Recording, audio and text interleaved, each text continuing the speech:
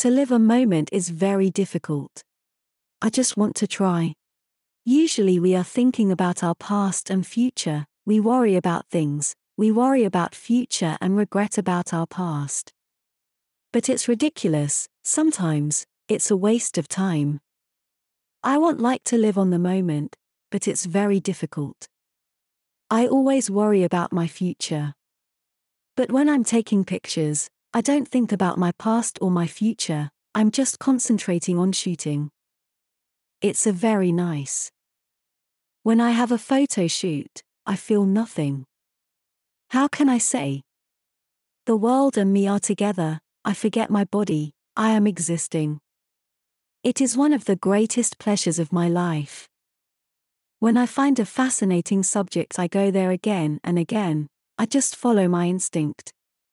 I really want to see something beautiful, which is very hard to find.